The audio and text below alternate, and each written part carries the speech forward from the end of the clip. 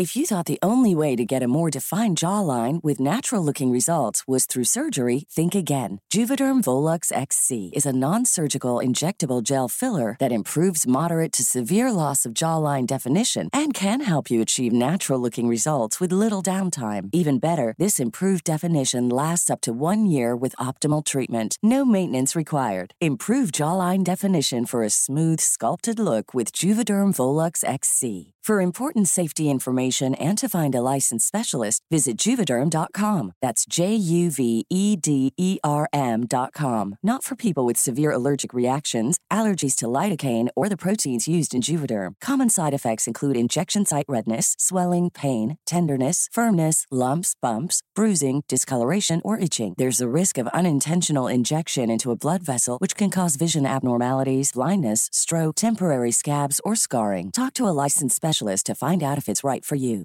Cool fact, a crocodile can't stick out its tongue. Also, you can get health insurance for a month or just under a year in some states. United Healthcare short-term insurance plans, underwritten by Golden Rule Insurance Company, offer flexible, budget-friendly coverage for you. Learn more at UH1.com.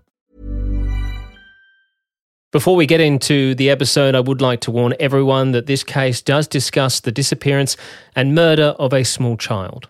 Although I always endeavour to avoid unnecessary disturbing detail, some people may find the content distressing. Listener discretion is advised.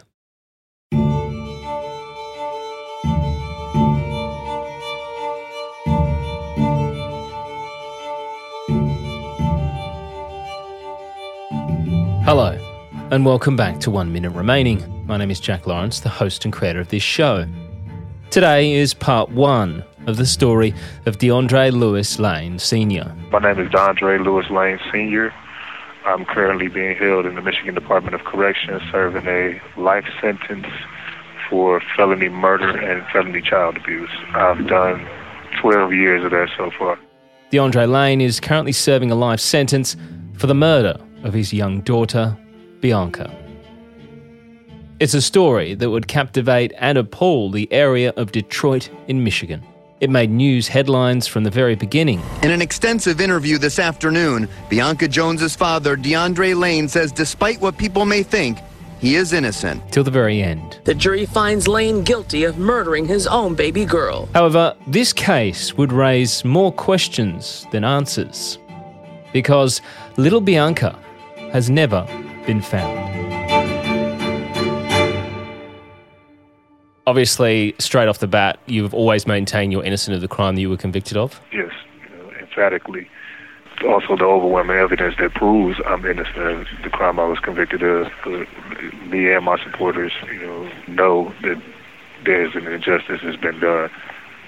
As crimes go, to be accused of what you're accused of is, especially when it comes to being incarcerated, it's seen as probably the worst. It would be one of the worst crimes, but even people in here understand that have watched the case. They even understand, like, I'm told all the time, like, bro, I don't know how you do it. I couldn't be in here.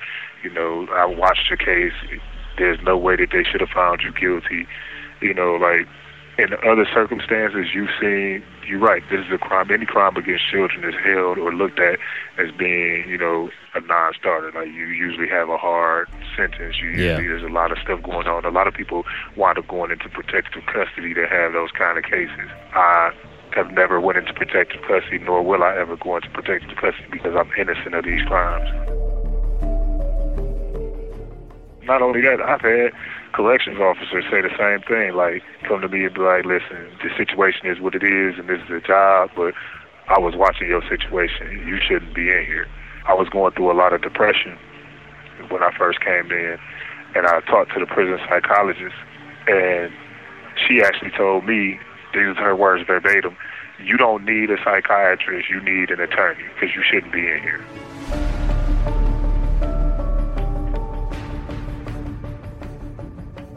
She went home and she looked up my case. She read some of the case file that was available, and she was like, I don't even understand how this happened. She was like, there's no way you should be in here right now.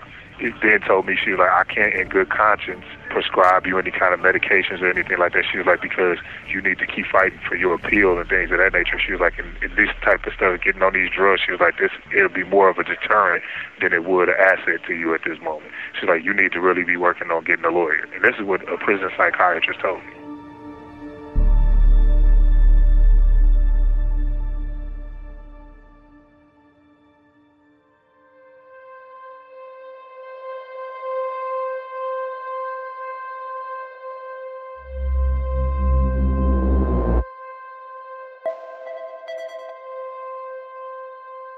In the United States alone, more than 600,000 people will go missing each year.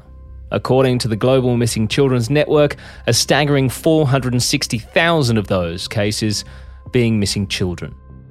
Luckily, many of these are resolved quite quickly. With around 50% of missing children cases being due to parental abductions, it's resolved quite quickly.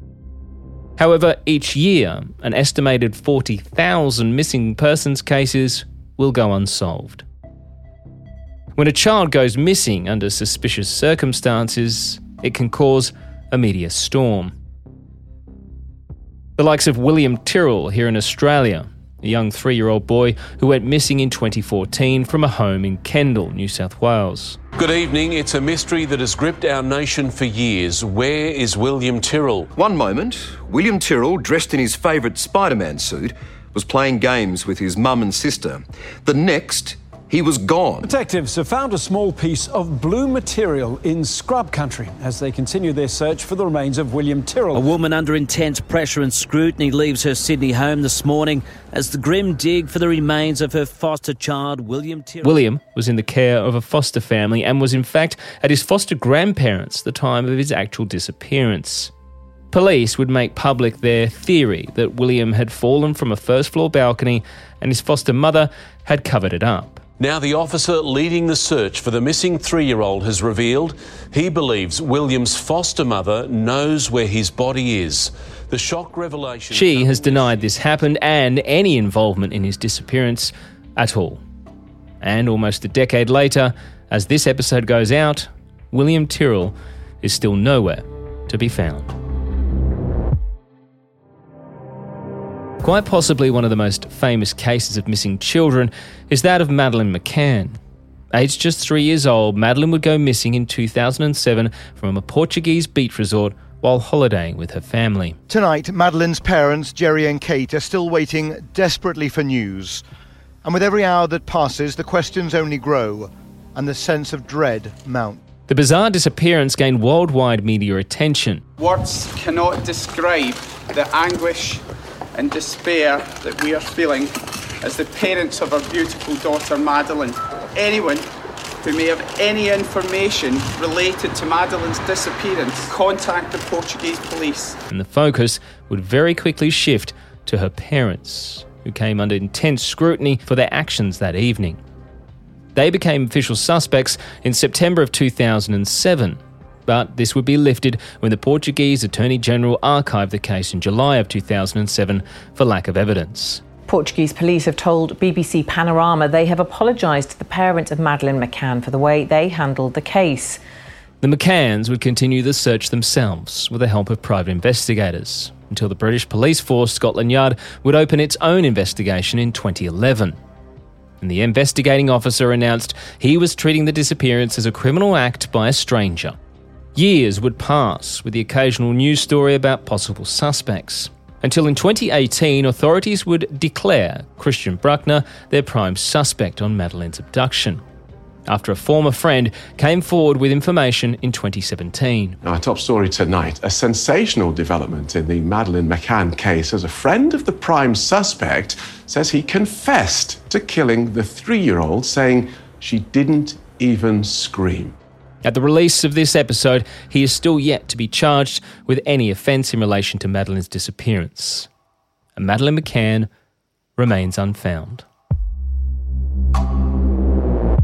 It's easy to see why these types of cases can gain so much attention. How could anyone want to harm an innocent child?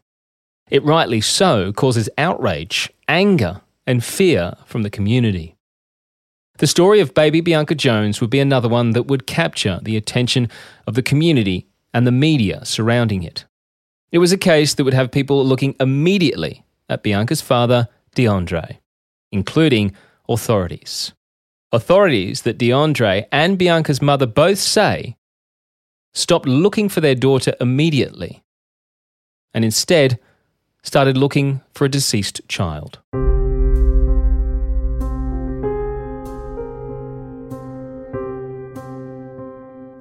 Dandre would say that on the morning of his daughter's disappearance, he would be carjacked by an armed man who would jump in his car and disappear with his baby daughter still secured in her seat in the back of the vehicle.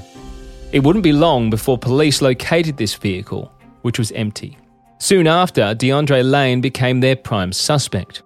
He would be arrested on an apparent outstanding warrant for something else. And then the media were waiting to pounce upon his release. Why would you let your daughter go away with carjackers? Leave me alone. This is 32-year-old Dandre Lane, the father of missing 2-year-old Bianca Jones, a man investigators have not ruled out as a suspect in her disappearance. Did you let her go away with carjackers? I'm not letting my daughter go away with anybody. Leave me alone.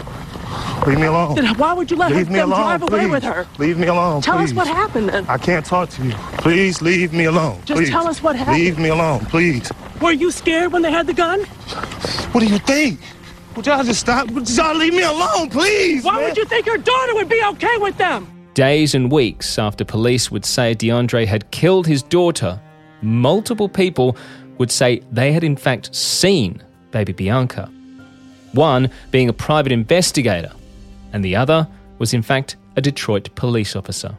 Both of these sightings would be reported to police and investigators looking into the Bianca case, but they would never be followed up on.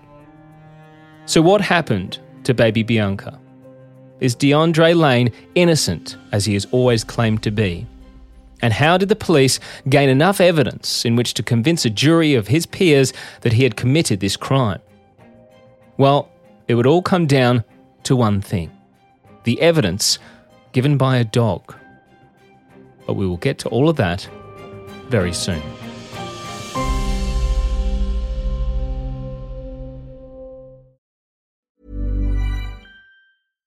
If you're looking for plump lips that last, you need to know about Juvederm lip fillers. With Juvederm Volbella XC and Juvederm Ultra XC, your lip look, whether it's subtle or bold, can last up to 1 full year with optimal treatment and no additional maintenance. Find a licensed specialist and see if it's right for you at Juvederm.com today. That's JUVEDERM.com. Add fullness to lips in adults over 21 with Juvederm Volbella XC or Juvederm Ultra XC. Do not use if you have severe allergies or a history of severe allergic reactions, or if you're allergic to lidocaine or the proteins used in Juvederm. Tell your doctor if you have a history of scarring or taking medicines that decrease the body's immune response or that can prolong bleeding. Common side effects include injection site redness, swelling, pain, tenderness, firmness, lumps, bumps, bruising, discoloration, or itching. As with all fillers, there's a rare risk of unintentional injection into a blood vessel, which can cause vision abnormalities, blindness, stroke, temporary scabs, or scarring.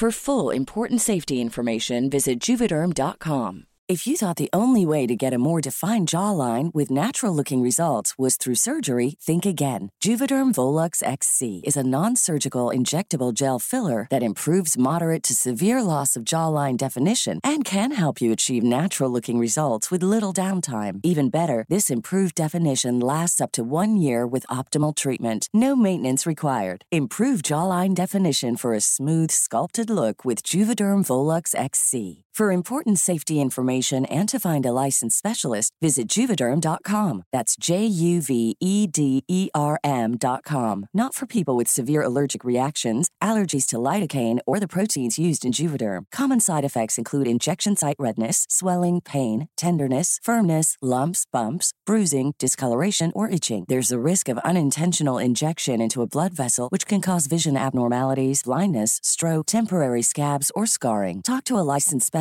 to find out if it's right for you. Hey, I'm Ryan Reynolds. Recently, I asked Mint Mobile's legal team if big wireless companies are allowed to raise prices due to inflation. They said yes. And then when I asked if raising prices technically violates those onerous 2-year contracts, they said, "What the f*** are you talking about, you insane Hollywood ass f- So to recap, we're cutting the price of Mint Unlimited from $30 a month to just $15 a month. Give it a try at mintmobile.com/switch. $45 up front for 3 months plus taxes and fees. Promo rate for new customers for limited time. Unlimited more than 40 gigabytes per month. Slows full terms at mintmobile.com.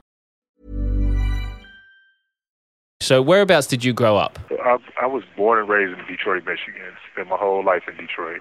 I've lived other places in my adult life, but throughout my childhood, Detroit, Michigan. And as for your childhood, what was that like growing up in Michigan and your family life? It's, my family life, it was tumultuous at times, but, I had a fairly decent childhood. I mean, I never was hungry or cold or anything like that. I kept a roof over my head. There were some situations because my stepfather, he was a drug addict. He was addicted to cocaine. And my mother, she was doing everything she could to try to help get him off of it, but that did bring a lot of problems into the household. My mother was a very hard-working, strong woman, and she instilled, high morals, principles, and values in all of us, even despite what we had gone through. Like, sometimes we had financial hardships and things of that nature, but one thing, we always had each other, and she pressed that on us, that no matter what's going on, you always have your family. So family has always been very important to me. No matter what was going on, we always had us. And that was a major thing with me growing up, is the family and connection of our family. I grew up with my older sister. I have a brother right up under me, and then I have another younger sister. And then my father has 3 other daughters. I have a lot of siblings. I was going to say, and a lot of girls around. Are you the only guy? No, I have a younger brother, but my father's children, I'm the only guy.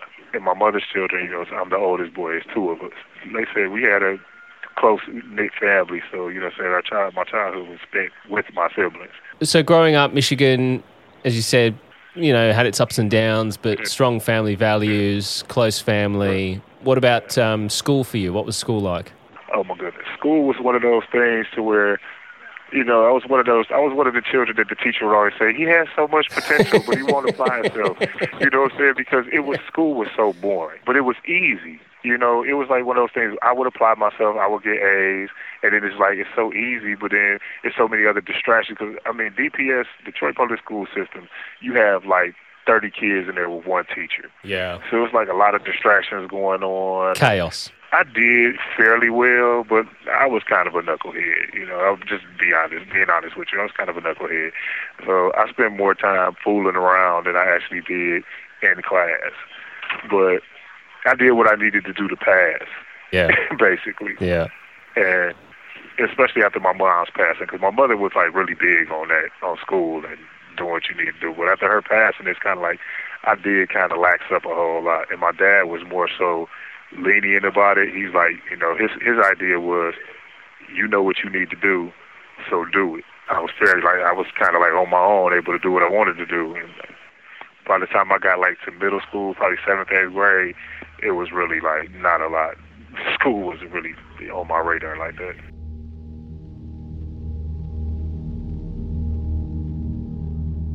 So DeAndre had a reasonably normal childhood, but wouldn't have a terribly close relationship with his paternal father. That was until tragedy struck when he was just 12 years old and his mother would pass away. Yeah, it was really hard. And my mom, she not only was my mother, but she was like my best friend. Like my mom she was like my everything. She was the greatest person I've known in my life. She was my role model, my mentor, my hero. Like my mom was my everything. But one of the things that she did teach us that I hung on was, hey, even with stuff like that, she like, things happen. When they do happen, you have a choice. Either you can fall under the pressure or you can, turn into a diamond, Yeah. And that's what she instilled in us, like, hey, when stuff happens, you got to take it in stride. You got to keep on moving forward. After his mother passes, DeAndre moves in with his father, who was a lot more relaxed when it came to making sure young DeAndre was keeping up with schoolwork, and more importantly, keeping out of trouble. I had an opportunity to move in with some other family members, but I felt that this was an opportunity for me and him to kind of develop our bond and our relationship. So I chose to do that in lieu of, moving with my other family. I know it's kind of difficult for him because it was kind of difficult for me as well. Yeah. Because like I said, we had a relationship, but it wasn't the you'll see typical father-son relationship. It wasn't really solidified like that, you know. And then with me going through the stuff that I was going through with the loss of my mother, you know, I wasn't the easiest person to deal with myself. Did you ever get in trouble with the law while you were younger? Oh, yeah. See, and that's around the time that a lot of that stuff started happening, when I was probably like 15 or so, like headed into high school. You know, I had a couple run-ins with the law, and it was more so of me hanging out with the wrong people. Yeah. You know, I started dealing with some gang stuff, and, you know, being out in the streets and things, and he was trying, like, my father, he did, you know what I'm saying, speak with me. He did his best to strive to steer me in a better direction. You know, it was just, I think at that time, you know, looking back on it now, like, I was really hurt, and I didn't know how to deal with the hurt, you know, so, you know, that's when I started, like, drinking and stuff like that, dabbling around with, you know, smoking marijuana and things, and, you know, just hanging out with my friends, and I just found my comfort just doing that instead of, like, moving in accordance to how I should have been moving. Yeah. So at 15, I wound up getting locked up and went to juvenile for conspiracy to commit attempt murder and armed robbery. Wow. The situation was, I was with a group of people. Something happened where a guy tried to rob a guy, and we all got caught up. And the judge basically said, since I didn't do anything to stop it, even though she knew that I didn't have anything to do with the actual robbery and the shooting of the individual, she said I didn't do anything to stop it, and I didn't call the police afterwards. So I was just as culpable. And this is like at 15 years old. And I'm just like, what was I supposed to do? You know, thinking in my head, like, what was I supposed to do? Like, but, you know, I wound up going to juvenile for that.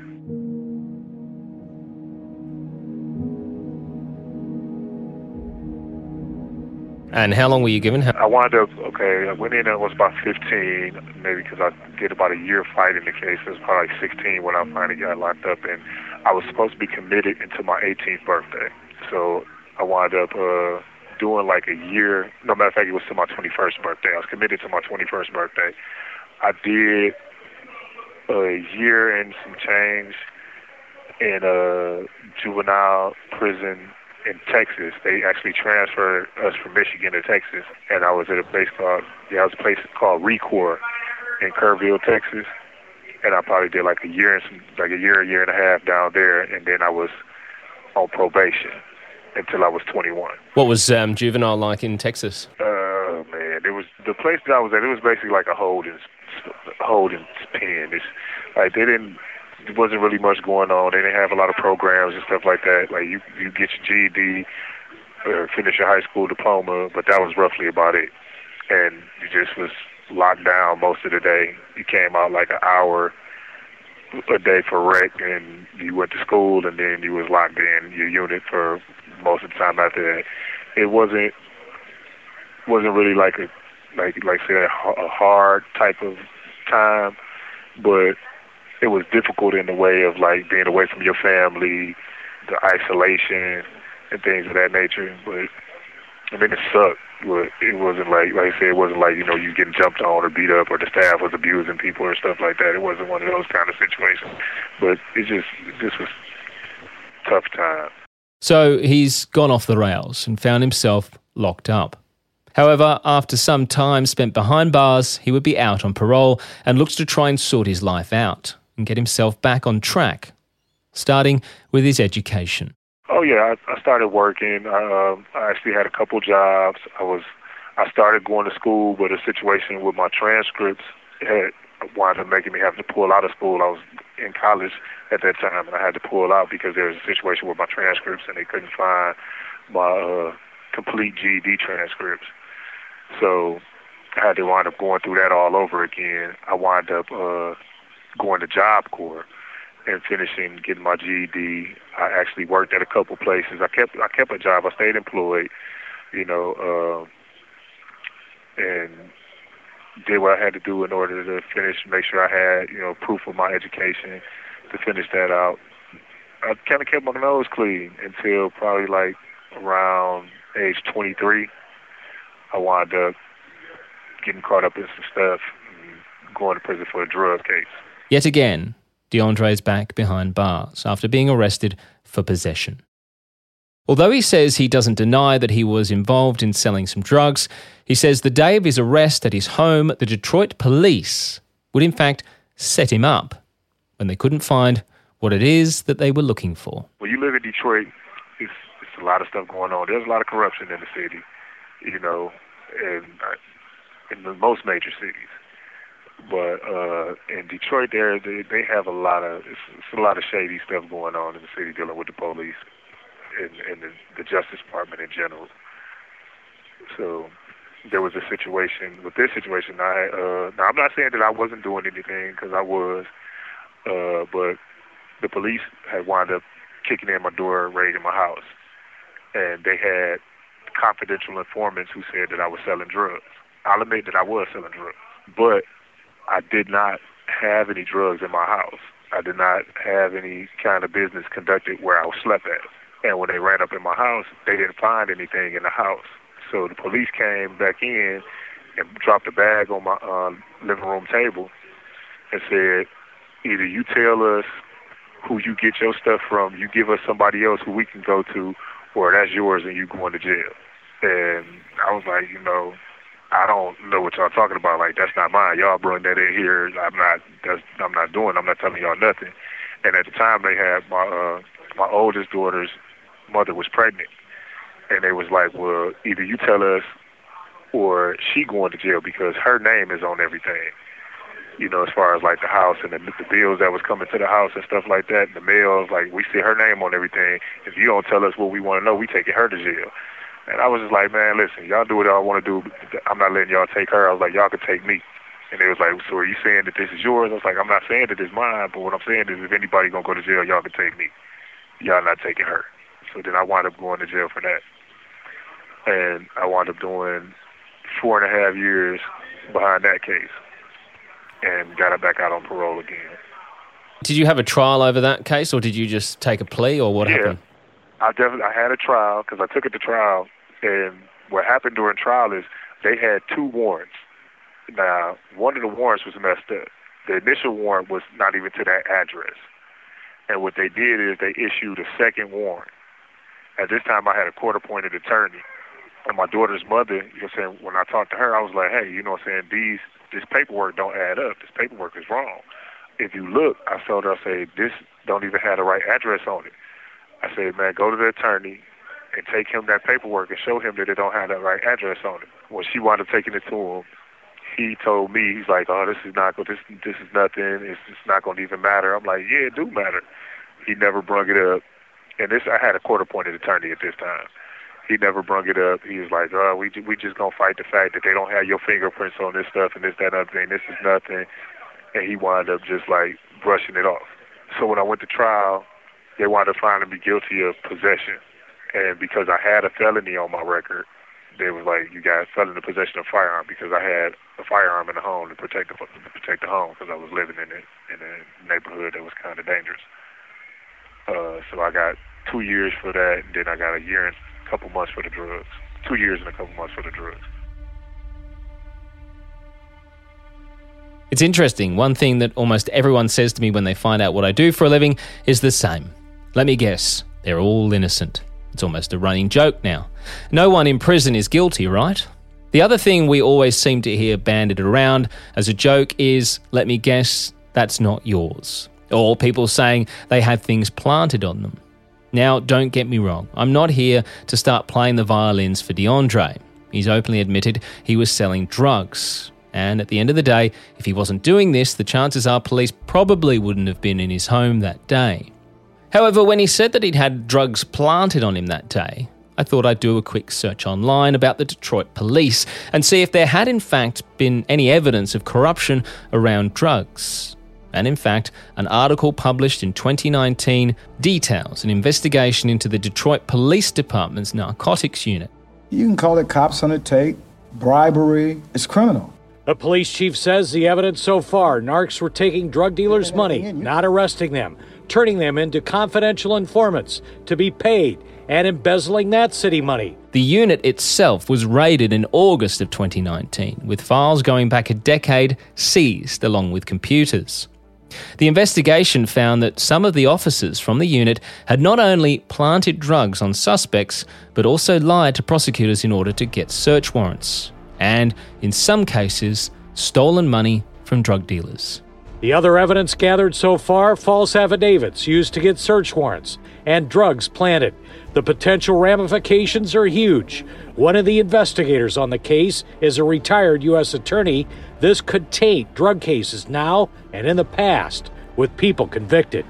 In fact, on the day of the raids, one officer was indicted on federal charges related to bribes that he had received from a drug dealer. Chief James Craig at the time stated that he believed, sadly, the more they continued to probe, the more he believed it would grow in terms of magnitude. The chief has brought in additional investigators from the FBI, state police, and others for a total of 17.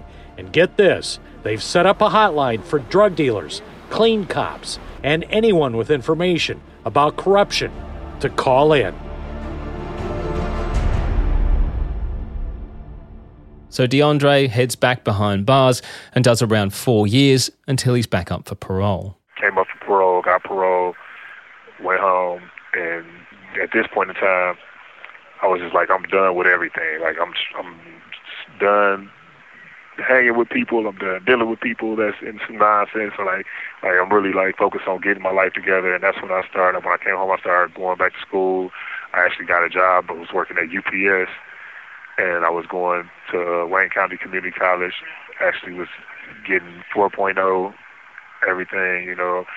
I was doing everything I could to just stay out of trouble. I had wound up getting married at that time, you know, and really trying to just live a calm life, just live on the right path, not get involved in anything, not be around anything. I wasn't even ripping and running the streets like that, nothing. When you said you got married, was that to your first child's mother? No. Now, see, this is another, like, with me and women, this is a topic all the way in itself. I have 8 children. 8? 8 children. And 8 different mothers. Yes, you heard that correctly. DeAndre has 8 children to 8 separate mothers. Now, this does become important as DeAndre's story progresses, as different allegations are made against him, especially via the media, about his particular lifestyle, and allegations that we will address with him later. But for now, he explains to me why he believes he has found it difficult to maintain any sort of relationship long term, and why he would bounce from one to the next. Like I say, when I lost my mother, it was a hard thing for me, and I understand now, like with self-reflection and things of that nature that I've done, I understand now, like I was looking for women to fill that void that was left by her, you know, because like I say, that was my everything.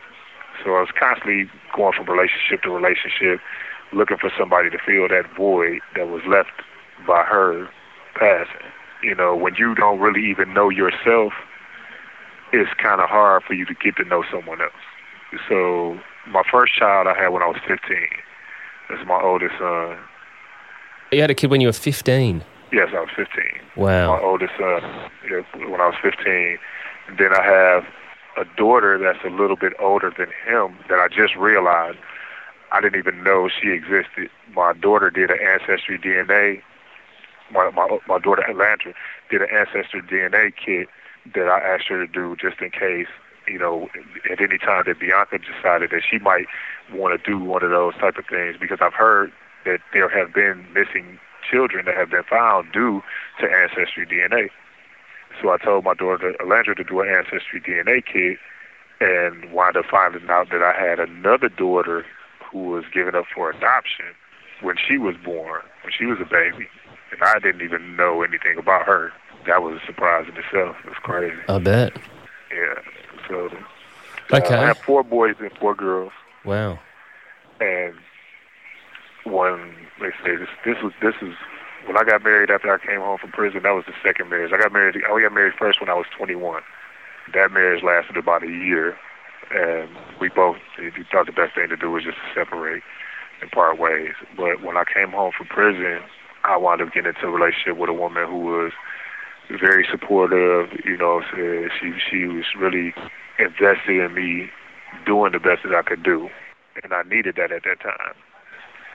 She had some issues of her own that made the relationship kind of difficult, but we stuck it out and went through it anyway, which eventually we did. We both wound up realizing that it wasn't a healthy relationship either. But you're still working with UPS and still doing well? Yep, I was still doing well, still working, still dealing with UPS, still working there, still going to school. Then there came a time in which I was transferring schools. I went from Wayne County Community College and transferred to Wayne State University. Then it was like a lot of stuff started happening, and things kind of in my marriage started getting rocky and shaky, and that kind of was disintegrating, and other things with family and things were going on, and it was a lot of stress and anxiety. You have 1 minute remaining. And that's all we've got time for. But still to come, DeAndre talks me through what he says happened the day that his daughter would disappear. He's like, get back. I'm like, what's going on? I'm like, hey, my daughter's in the car. Let me get my daughter out the car. And DeAndre says that he felt straight away that the police were instantly looking at him. They were asking me questions. One thing that I do recall, there was a female cop. She's like, oh, he has a record. Next time on 1 Minute Remaining. 1 Minute Remaining is a Mashed Pumpkin production, created, hosted and produced by Jack Lawrence. Audio and sound design by Jack Lawrence and Dom Evans of ESA.